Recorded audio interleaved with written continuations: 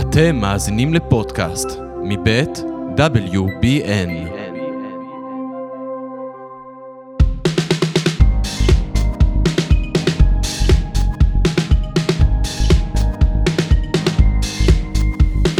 אהלן, מה קורה? מה העניינים איתכם? אני בסדר. סתם, על מי אני עובדת? אני מה זה לא בסדר? אני על הפנים. אני אמרתי לכם שאני אחזור לדבר על צרות, אחרי כל ההיי הזה של המידברן. קודם כל, אני שמחה שאהבתם את הפרק של המידברן, וכאילו, מלא אנשים כזה, אני רוצה להגיע, אני שנה הבאה, אני מגיעות. זה ממש כיף.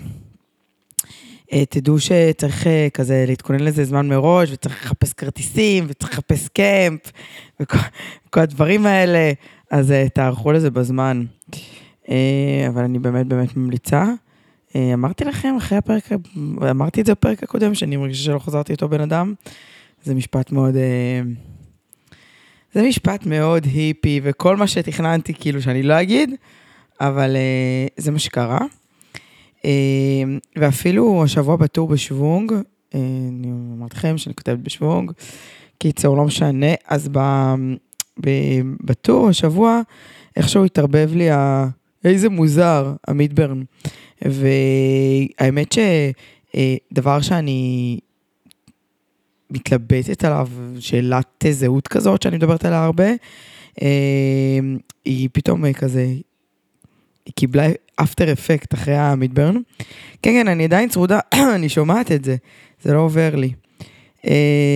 זה כבר לא קשור לדעתי, רק למידברן. טוב, די, אני לא אומרת עוד פעם. זה כבר נהיה כמו סרטן, שאני כל מילה שנייה מכניסה מידברן. זהו, אני לא אומרת יותר. anyway, אז דיברתי איתכם על זה פה כמה פעמים, שיש לי כמו שאלת זהות כזאת, של מי אני, כזה אני יוצא לי הרבה לדבר על זה עם פסיכולוג, של בעצם, האם אני ספורטאית שאוהבת את האורח חיים המסודר הזה, שהלכת לישון מוקדם ולאכול כמו שצריך, ולשמור תזונה, שינה, שעות, מספרים, כל מה שצריך, שאני מאוד מאוד אוהבת את זה וזה עושה לי ממש טוב, או האם אני בעצם הבחורה של המסיבות וכולי, שזה כמובן די הקצה השני של הסקאלה. ובתקופה שחזקי חלה, אז כל הזמן הייתה לי בעצם השאלה כזאת הגדולה מול העיניים של, בסוף, בסדר, אני לא ספורטאית מקצועית, זה לא המקצוע שלי, ואני צריכה לעשות מה שעושה לי טוב. אז מה עושה לי יותר טוב? לצאת לאימון, או לצאת למסיבה לשתות, או לברוח לספורט.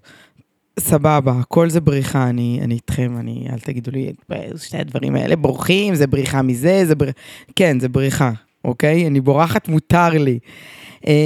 אבל איזה בריחה עדיפה. אגב, זה לא שאלה שהיא רלוונטית רק לספורט או לאורח חיים, היא גם, בסוף אני מוצאת את זה שהיא רלוונטית גם עם איזה בנים אני יוצאת, מסתובבת, או עם איזה חוויות אני רוצה לחוות, זאת אומרת, זה יושב על אותה שאלה, האם המסודר, הקבוע, היציב, או המרגש והמבולגן והלא יציב. והשבוע בטור בשוונג, פתאום קצת הבנתי שזה אותו דבר. היו לי חבורה של קבוצה של חברים שנסעו לאליפות העולם בהוואי, באיש ברזל. זו תחרות שכל טריאטלט חולם בחלום הרטוב שלו להגיע לשם. והגיעה חבורה מאוד רצינית ומאוד מגובשת, ספורטאים סופר חזקים, שהגיעו בהכי אמיתי להגשים שם חלום. ואני עושה את הסושיאל מדיה של הקבוצה, אז הייתי ככה כל הזמן שותפה לתמונות ולסרטונים, וזה היה נראה פסטיבל מטורף, כאילו מסיבה ממש הכי גדולה על האי בהוואי, שבעצם הממריצים שלה זה האנדרופינים של האימון, והמסיבה הגדולה היא בקו הזינוק או הסיום, או גם וגם, כאילו מסיבה ממש ממש גדולה, שכאילו מאוד הזכירה לי מסיבות אחרות, בקונסטלציות אחרות. ואז הבנתי שזה בעצם אותו דבר, כאילו אנשים שחיים על הקצוות, אנשים שחיים באיזושהי סקאלה של עושים דברים, בעצם באיזשהם טורים גבוהים, זה אותו דבר, זה נותן את אותו מענה. ואני היום בחיים שלי מנסה לייצר איזשהו בלנס, כאילו, כי אני גם מאוד נהנית מהספורט, ואני גם מאוד נהנית מהמסיבות, ואני כאילו מנסה לייצר איזשהו איזון, כמובן אם להבין את המחירים של מה כל דבר אומר, שזה אומר שאם אני יוצאת למסיבה, מה זה אומר לגבי האימונים, אם אני מחליטה להתאמן ולהגיע לאיזושהי תחרות מטרה, מה המחירים של זה, אבל זה ככה מאוד הסביר לי. בקיצור, אז זה לעניין הזה, ולמה התחלתי עם זה? כי אמרתי לכם שבוע ממש קשוח, בדיוק לפני זה כמה ימים מישהו צעק לי בבריכה, הוא רב על המסלול והוא רב שם עם כולם, וזה ממש עצבן אותי, כי בוא אחי, באים להתאמן פה, כאילו, מה הלוז? והוא צעק ורב שם עם איזו אישה, ואז התערבתי, דברים שהם בדרך כלל לא עושה, ואמרתי לו, תנשום אחי, כאילו, כולם באו פה להתאמן, ופשוט כאילו תפסיק לריב עם אנשים. אז הוא אומר לי, עוד אחת פריבילגית שבטח גדלה בצפון תל אביב, תסתמי. וכאילו, טוב, בסדר, קח קפה, בואי נספר לך את סיפור חיי. הכל חוץ מפריבילגית שגדלה בצפון תל אביב. anyways, אז השבוע אמרתי לכם שהתחלנו את הטיפול האחרון, שזה מאוד מאוד מרגש, והאמת היא שתכננתי להקליט את הפרק הזה ביחד עם חזקי, וכזה היה לנו כזה, הוא ביקש ממני ואמרתי לו איזה כיף, נעשה פרק כזה, ננסה לעשות פרק סיכום, אבל הטיפול גמר אותו, והוא חלש ברמה שהוא בקושי מצליח לדבר, ולכן גם אני ככה, וכוסעמק, כאילו, איך התרגשנו וטיפול אחרון וזה וזה, ואז זה באמת מאוד מרגש, אבל אז גם הגיע הקפה של כמה כל טיפול הוא קשה, ואיך מסיימים אותו ואיך הוא נראה. טוב, אז אני הולכת רגע צעד אחורה, התחלנו את הטיפול ביום ראשון, כל הסופה שהאחרון אנחנו כזה בהיי, ואני כל הזמן אומרת, חזקינו, אתה מוכן? הוא אומר לי, כן, אני כבר רואה את האור, אני בטוב, אני אופטימי, כאילו, כולו אור, שמש, חיוכים, ואז שבת בצהריים הלכנו לפארק הזה עם חברים לפיקניק, ואיך שכאילו השמש כזה התחילה לשקוע, ממש כמו בסיפורים, פתאום ניתה לי תחושה מסריחה, כאילו ממש גוש חנק אותי, וכאילו פשוט, כאילו דמעות התחילו כזה לרדת לי, וכזה אני שחזקי והחברים לא ישימו לב, כאילו על החברים לא אכפת לי, אבל כאילו חזקי, וכל שניה אני כזה מנסה לבלוע את הדמעות, ואני לא מבינה מה קורה לי. ואז אנחנו מגיעים הביתה ופשוט גוש בגרון, וקבעתי לצאת עם חבר להופעה באותו ערב, ואנחנו יוצאים, וכאילו היינו בהופעה של אלון נדר. יואו, תקשיבו, אפרופו זה, אלון נדר זה כאילו, לא יודעת, מי חשבתי שיהיה הקהל? חשבתי שיהיה אנשים כזה 30 פלוס, בהכי נמוך, מלא ילדים, כאילו ילדים כזה גיל 16-17, גרופים רצח, כאילו זה הופעה של אנה זק או של נועה קירל, הייתי בשוק, מה זה חמודים, והכירו את המילים וצרכו, שאגו את כל המילים, גם של השירים כאילו הפחות מוכרים שלו, ומה זה הייתי מבסוטה על זה? כאילו, איזה כיף שזה כאילו, שזאת התרבות שהם על הילדים צורכים, בקיצור, בהר סוגריים, ממש אהבתי על זה, ויש לו טקסטים קשים לאיש הזה, וכל טקסט חנק לי את הגרון, וכאילו כזה, חבר שהייתי איתו כזה, אמרתי לו, תקשיב, סורי, אבל אני כאילו, אני לא איתך, אני כל הזמן חושב, וכל הזמן כאילו רצות לי בראש שקיות אינפוזיה, ופשוט זוועת עולם. ואז הגעתי הביתה, וכאילו ממש היו לי חרדות, ולא צריכתי לרדם, וכזה. ויש לי כדורי שינה, אני לא יודעת למה אני לא לוקחת אותם, יש לי כדורי שינה, ואני פשוט מפחדת לקחת אותם, ואני צריכה לפתור עם עצמי, למה מתחילת הסרטן יש לי כדורי שינה בבית, ולא השתמשתי עוד פעם אחת. לא משנה, הגיע הבוקר, ואנחנו באים לצאת לבית חולים, ואני פשוט לא מפסיקה לבכות, ואני כזה, יש לי תחושה ממש לא טובה, ואני רוצה להגיד שיש לי תחושה לא טובה, אבל לא רוצים לפתוח פה השטן, כאילו, עם האמונה המפגרת אותי. אז דיברתי עם חברה, ואמרתי לה, שומעת, כאילו, אסור להגיד את זה, אבל תקשיבי, יש לי תחושה מה זה רע מהטיפול הזה, ומה זה כאילו, פחד אלוהים ללכת לבית חולים. קיצור, אמרה לי כזה, תקשיבי, תלכי, ברגע שזה יקבל צורה וצבע, וכאילו תגידו לאשפוז, אין, קיצור, פשוט כנסו לזה. ואז הגענו, ואז הרופאה שאלה אותי מה קרה, כאילו, אחרי שחזקי יצא מהחדר. התחלתי לבכות, אמרתי, תקשיבי, אני לא יודעת, אבל יש לי תחושה ממש לא טובה, ואני מפחד מהטיפול. ואז היא אמרה לי, תקשיבי, אין לך מה לפחד מהטיפול, כי הטיפול הוא אותו דבר, והוא יהיה בסדר, וזה מאוד הגיוני ולגיטימי. ואז היא אמרה לי, אתה יודעת, כאילו, תמיד כל ההורים, אז כאילו, מחזיקים מאוד חזק, כאילו, כל תקופת הטיפולים, כאילו, אי אפשר באמת להישבר. ואז מגיע הסוף, וכאילו מתחיל לראות את האור, ואז פתאום כזה מרגישים שאוקיי, אפשר לשחרר. והאמת שמאוד התחברתי לזה, אז תודה לרופאה. ונראה לי שבאופן כללי, כאילו בא לי כזה להיות אופטימי ולהגיד איזה כיף, סיימנו טיפולים, חוזרים לחיים וזה וזה, אבל לא נראה לי שהולכת להיות נחיתה כאילו סופר קשה, אבל אתם תהיו פה. בשביל זה יש לי פודקאסט, ואני אפרוק כאן הכל, כי אני באמת חושבת שכל הגיבורה בלית ברירה הזאת, שהייתי כל התקופה, אז כאילו ברגע שאני אוכל קצת לשחרר, אז פתאום כאילו דברים התחילו להתרסק אחד אחרי השני, זה בסדר, ויאללה, אני מקבלת את זה באהבה, וגם, מה זה סיימנו? כאילו סיימנו את הטיפול, אבל יש עוד מלא דרך לעבור, כאילו יש עוד שיקום של כמה חודשים, וכזה, גם האופטימיות של חסקי כזה, הייתה שקצת חששתי, זה היה נראה לי שכאילו הוא חושב שאופה יוצאים מבית חולים, וזהו, והוא חוזר לרוץ על אבן גבירול, וזהו, וזה לא ככה, זה פשוט כמו כל דבר בסרטן, המסריח הזה שזה כזה סזיפי, אנחנו כבר כמעט שנה בלופ הזה, וזה כאילו, זה לא באמת נגמר, וזה גם לא נגמר ביום. אבל הוא היה כזה חמוד, הוא שאל אותי לפני שהתאשפזנו, הוא כזה עבר איתי על כל השמות של האחים והאחיות, והצוות הרפואי במחלקה, אמרתי לו, למה אתה שואל אותי? הוא אומר לי, אני רוצה לדעת את מי אני יותר לא אפגוש לעולם.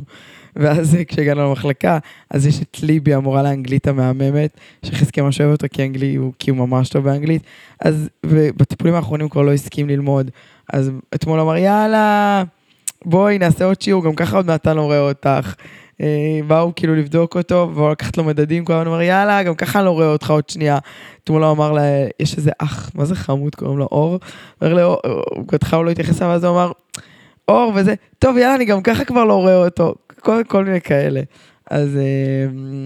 אז טוב, אז אופטימיות מצד אחד, ונחיתה קשה מצד שני.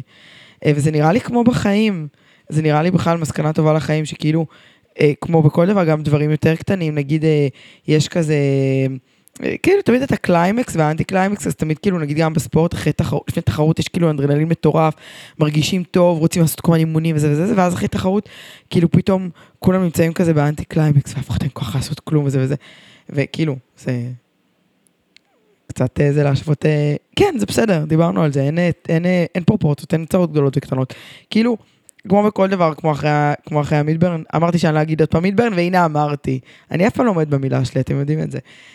קיצור, כמו אחרי כל דבר גדול, וזה סבבה, אני נערכת לנחיתה הקשה, ואתם תהיו כאן. אז זה הטיפול האחרון, ורציתי לספר לכם, משהו, תראו, בעיקרון אנחנו עובדים פה לפי סדר כרונולוגי, אבל פשוט היה חגים, ואז היה תמיד ברן, רציתי כאילו לספר על זה וזה וזה, אז כאילו לא הספקתי לספר לכם מה קרה לי ביום כיפור, וביום כיפור קרה לי משהו נורא משמעותי, ואתם תשמעו עכשיו על יום כיפור, סבבה? יופי. למה? כי זה גם קשור לסיפור תפילת השבת האחרונה, ונחוץ לי מאוד לספר את זה. אז מה שקרה, ביום כיפור הייתי עם חזקי, בדרך כלל חגים הולכים לאבא, והשנה כאילו חזקי אמר שזה כזה קצת כבד עליו, ביום כיפור וזה וזה, קיצור הוא נשאר פה, בהתחלה קצת התבאסתי, כי אמרתי כזה יו וזה, ואני כאילו, האמת שאני לא מכירה גם כזה להיות איתם בחגים, איך כזה לבית כנסת, וזה כזה, אני אישה ואני אימא, אז אני לא יכולה כאילו באמת להיכנס אותו לבנים, כן, ככה זה עובד בבתי כנסת האורתודוקסים. קיצור, לא משנה, מפה לשם הלכנו לתפילת כל נדרי בערב, בקהילת אין פרט, כזה קהילה של צעירים חמודים, האמת שזה גם היה מעורב איכשהו, חלק אולי כל התפילה או חלק מהתפילה, שזה היה ממש נחמד, אז אני הייתי עם חזקי ושרנו את השירי הנוסח וזה והיה ממש נחמד. ואז יום למחרת אמרנו תפילת נעילה, רצינו ללכת שוב לחזור לקהילה הזאת, אבל ראיתי גם, זכרתי שיש את ראש יהודי בכיכר דיזינגוף, וזכרתי איכשהו במעופל משנה שעברה, שראיתי בפייסבוק תמונות כזה שנראה כזה משהו ממש גדול, אגב אני כבר כמה שנים לא הייתי בתפילה, אבל כאילו כשכזה הייתי עם חזקי, אז אמרתי יאללה נלך, והוא כאילו ממש שמח, והגענו לראש יהודי בכיכר דיזינגוף. אוקיי, מה שקרה שם, אלפי מתפללים, מכל הסוגים והצבעים והמינים, כאילו, ממסולסלי פאות ועד מקועקעים, כזה בכיכר, כאילו עוד כזה, זה אור יום, שעון קיץ, וזה תפילת נעילה, זה כזה מתחיל ב5. בקיצור, הייתה שם שעה וחצי, פשוט מטלטלת בטירוף, איך שהחזן התחיל כאילו את שירי הנוסח, וזה כזה נוסח אשכנזי, שאני רגילה אליו, כזה שירים, קצת קר לי בך, דברים כאילו ממש, נוסח כזה שממש מרגש אותי, ואז איכשהו התחיל כזה מחלקל חיים, מי שמכיר את הטקסט, מחלקל חיים בחסד, מחיים מתים ברחמים רבים, פשוט לא הפסקתי לבכות. אמרנו שזה פרק של דמעות וצרות, ושם פשוט לא הפסקתי לבכות, ברמה שכאילו כל השנה האחרונה עוברת לי מול העיניים, ואני אומרת כאילו, מצד אחד אני סופר מחוברת לטקסט, זה משהו שגדלתי עליו, אני לא בורחת מזה, זה חלק ממני, ומצד שני אני שואלת, כאילו בא לי לצרוח כזה לחלל, איך כאילו, כל הטקסטים של כאילו, שהקדוש ברוך הוא מלך, ומלך עליון, וחנון ורחום, וכאילו, איך יכול להיות, איך לילד, כאילו בעולם של מבוגרים, אני יכולה להבין את זה, שיש סבל וצער וצרות, זה נראה לי, כמו שיש שמחה ואושר, זה נראה לי משהו שאני יכולה להבין אותו, אבל צער בעולם של ילדים, שילד כאילו, הוא לא אמור, ילד זה רק שמחה ואופטימיות ואושר, וכאילו, איך עולם של ילדים נראה. וכל השנה האחרונה עוברת לי בראש, הניתוחים והקרנות, והמוות שראינו מול העיניים, ושבישרו לנו, והרגעי כאילו שבר, והסבל שלו, בעיקר הסבל שלו, ואני כאילו, אני פשוט לא מפסיקה לפקוד, זה פשוט הייתה שעה וחצי, שאני פשוט בוכת צרחות, גם זה מאוד משך תשומת לב מן הסתם, שאני ולידי חזקי שהוא הולך כזה, שהוא יושב כזה קרח, והוא היה כזה חמוד, הוא שר את השירים, וכזה באל מלא רחמים הוא כזה ניסה לקום ולהתפלל, ואז הוא כזה התרסק בחזרה על הכיסא, כזה כאילו היה לו כוח, וכאילו כל המבטים היו עליו, כזה אנשים ניגשו, ואנשים כזה שלחו חיבוקים ואהבה, וזה כאילו באמת, זה היה מעמד שהוא היה נורא נורא חשוף, אבל הוא גם היה מאוד מאוד מרגש ומאוד כאילו אנשים כזה באמת היו איתנו, וגם הוא הרגיש את זה, כי בדרך כלל הוא מובך, והוא ממש הרגיש את זה, וזה גם ממש שימח אותו שאנשים ניגשו אליו, ואמרו לו שהוא נתן להם כוח להתפלל, וזה כאילו ממש ריגש אותם וזה. ואז חזרנו הביתה, והוא כזה אמר לי, בדרך הזו, אמר לי כזה, ראיתי שאנשים ממש התרגשו ממני, והם גם אמרו לי, ואני חושב שלאנשים ממש קשה לראות ילדים חולים, כי ילדים, ואני מצטטת אותו, כי ילדים זה עולם של, תמיד שמציירים ילדים, מציירים כזה בית עם גג ועץ, וילדים משחקים, וזה לא מתאים. זה הוא אמר, פשוט כאילו איזה כפה, למה הוא מבין כל כך הרבה דברים. זהו, ואז כתבתי פוסט אפטר כיפור בפייסבוק כאילו על האירוע המרגש שלנו שם, ותייגתי את ראש יהודי, ואז מלא אנשים מראש יהודי כתבו לנו שממש תרגשו וזה וזה, ושנבוא לתפילות שבת, ושכאילו ממש מחכים לראות אותנו, מפה לשם שבת ממש אחרי כיפור, הלכנו לקבלת שבת בראש יהודי, והיה סופר מרגש, תפילת קבלת שבת, קר לי בכשירים, הלכתי עם חיים וחזקי, הם נכנסו לבנים, וכאילו, הם כזה, חיים כזה, כל הזמן כזה, היה עם חזקי, והראה לו בסידור, איפה אוחזים, ואיפה מתפלים, זה היה פשוט מדהים, וסופר נהניתי, וגם, זה גם בילוי נורא כיפי, כאילו, לצאת בשישי בערב, עם הילדים, לצעוד איתם, כאילו, לכיכר, לחזור, לאכול ארוחת שישי, כאילו, זה יציאה ממש כיפית ונחמדה, כאילו, זה אחלה תרבות, כאילו אם אני עוזבת שנייה את החלק הדתי, ואז התחלנו ללכת לשם כל שבועיים, כאילו תכלס, כי כל שבועיים שהילדים אצלי, ובשבוע האחרון שהיינו, הלכנו שוב, והתפילה גם הייתה כאילו בכיכר בחוץ, לא בתוך הבית כנסת, כי כל שבת מברכים הם מתפללים בחוץ. הגענו, גם אחי זלמי הגיע, ואז הוא בא אחרי זה לאכול אצלנו, אז הוא כבר הגיע לתפילה שם, ואז איך שהגענו, ונורא, כבר כולם מכירים אותו, כזה סלב של הבית כנסת, אז כזה, בגלל שזה שבת מברכים, אז כזה היה ריקודים ופה ושם, שבת מברכים זה כזה שבת שלפני ראש חודש, למי שלא יודע. זהו, ואז כזה הפצירו בו לבוא לרקוד, אז הוא עשה איתם כזה סיבוב אחד מכיסא גלגלים, ואז אחרי איזה 10 דקות, כאילו הוא הגיע אליי, הוא קם מהכיסא כזה, הלך ברגל, הגיע אליי לעזרת נשים, ממש בוכה כאילו, והחזמתו מה קרה, אמר לי, אני לא אוהב את זה, שלא חצים עליי לבוא לרקוד, אני לא אוהב את זה שכולם מתייחסים אליי פה, הוא כאילו היה ממש ממש נבוך. אז שאלתי אותו, מה זה מביך אותך שאתה כאילו רוקד בכיסא גלגלים, מביך אותך שנותנים לך כאילו יחס מיוחד כי אתה חולה? אז הוא אמר לי, לא, זה לא זה, אני לא אוהב שלוחצים עליי. אני לא אוהב, כאילו, לא בא לי לעשות את זה. כאילו, זה שאני בכיסא גלגלים, לא אומר שבא לי לרקוד, גם יכול להיות שאם לא הייתי בכיסא גלגלים, לא היה בא לי לרקוד. ואז חשבתי על זה שכאילו ישר המחשבה שלי הלכה למקום הזה שהוא חושב שמרחמים עליו. אז לא, הוא לא חושב שמרחמים עליו, הוא יודע כאילו בדיוק מה הוא פאקינג שווה, וכאילו הוא מבין שזה זמנית, ובהתחלה זה היה קצת מביך, סיפור מכיסא גלגלים, אבל הוא לגמרי מבין את זה. הוא פשוט לא אוהב שלוחצים עליו, כי גם אנחנו לא אוהבים שלוחצים עלינו, וזה פשוט החזיר אותי לזה שיומיים קודם ישבנו, יום קודם, כאילו 5 בערב, ישבנו החבר'ה לבירה, והייתי מתה מעייפות, וגם רחבתי ב6 בבוקר, וכזה, באתי באמת לבירה קצרה כזאת, וכזה אמרתי שאני הולכת, ואז כולם התחילו ללחוץ עליי כזה, די, מה את הולכת? זה לא חברי, זה לא זה, זה לא זה, זה פה. עכשיו, זה לא שכאילו כזה אוהבים אותי, זה פשוט כאילו אנשים מפחדים שהמסיבה תתפרק, שזה מני ילך, אז גם הוא ילך, וגם היא תלך, ואז כאילו זה. וקיצור, ואני כזה, כוס עמק תנו לי ללכת, אני עייפה, אני מנקרת, כי אני רק רוצה לישון. אז כאילו זה לא קשור לזה שהוא חולה, זה באמת, כאילו אנחנו צריכים להפסיק להפעיל לחץ חברתי, על דברים שכאילו, אנשים לפעמים בא להם דברים אחרים, ולא קשור לשום דבר, לא כי הם מסכנים, או לא כי חסר להם משהו, או לא, בטח היא לא רוצה לבוא לשבת איתנו עכשיו, כי היא בדאון, או לא, כי יש לכל אחד את המצבי צבירה שלו, וכאילו, מה שהוא רוצה לעשות, וכאלה. אז די, אז חלאס עם הלחץ החברתי הזה, זה לא כיף לנו יותר,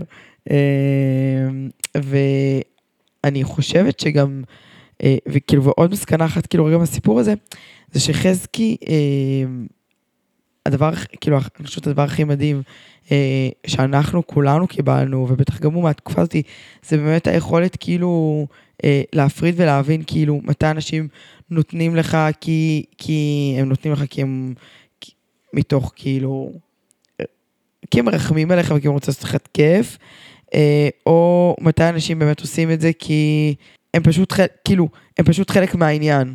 ועוד מסקנה מהסיפור הזה, שאני חושבת שזאת המתנה שלנו בתקופה הזאת, זה באמת, אני חושבת שדיברתי על זה פה כמה פעמים. יש מצב אני מתחילה לחזור על עצמי, יש מצב שאני צריכה להפסיק להקליט פודקאסט.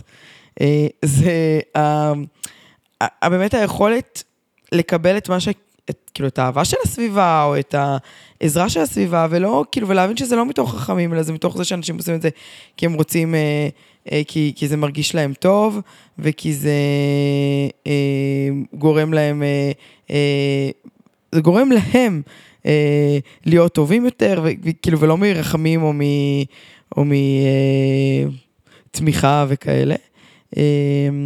וזה ממש כיף גם לקבל אהבה, וכל פעם אני אומרת לחזקי שכשזה קצת מביך אותנו, אני אומרת לו, תחשוב על זה שאתה נגיד מסביר לאנשים דברים, או שאתה משחק עם ילדים, או שאתה מסביר להם על כל מיני דברים בקלאש רויאלס, או במשחקי גיימינג שאתה כאילו אלוף בהם, איך זה עושה לך טוב, אז אותו דבר ככה אנשים כשהם נותנים לך, אז הם פשוט מרגישים זה הרבה הרבה יותר טוב.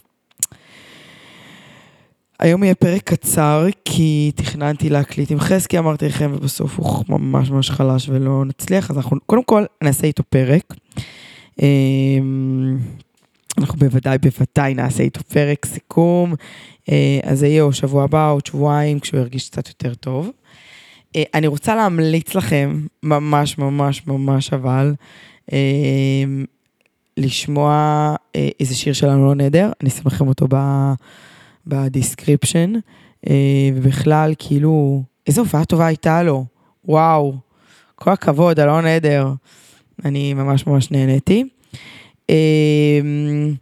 ויש פרק, יש לי 2 מחויבויות שאני צריכה לראות באופן דחוף, וזה הסרט בחורים טובים של קירה אייסלר בקולנוע, ואני הולך לראות את זה השבוע, ואני אתן לכם חוות דעת. וזה המפקדת שחזרה, איזה כיף שחזרה המפקדת, יואו. נוכל לדבר פה על מלא דברים, אז נדבר על זה. אז תודה רבה שהייתם פה. סליחה שזה היה קצת חסר אנרגיה וקצת עצוב. אבל יש גם פרקים כאלה, וזהו, אתם תצטרכו לאהוב אותי, כמו שאני פעם שמעתי שגיא אדלר אמר, שתוכן הוא כמו תוכן. תוכן, once אנשים התחילו להקשיב, גם אם הוא חרא, ממשיכים להקשיב לו. אני לא יודעת אם זה נכון, אבל גם אם זה חרא, תמשיכו להקשיב. אז ממש תודה שהייתם פה, אני אוהבת אתכם מלא. נתראה בשבוע הבא, אני מקווה שעם חזקי, ואם לא, אז עוד שבועיים. ואני גם מקווה שעם הרבה יותר אנרגיות ועם הרבה יותר בשורות טובות. Love you בערימות. תודה רבה ללוקה, תודה רבה לקולל של וולף, על הפלטפורמה ועל זה שאתם כל הזמן שומעים את הצרות שלי. Love you מלא, ביי ביי.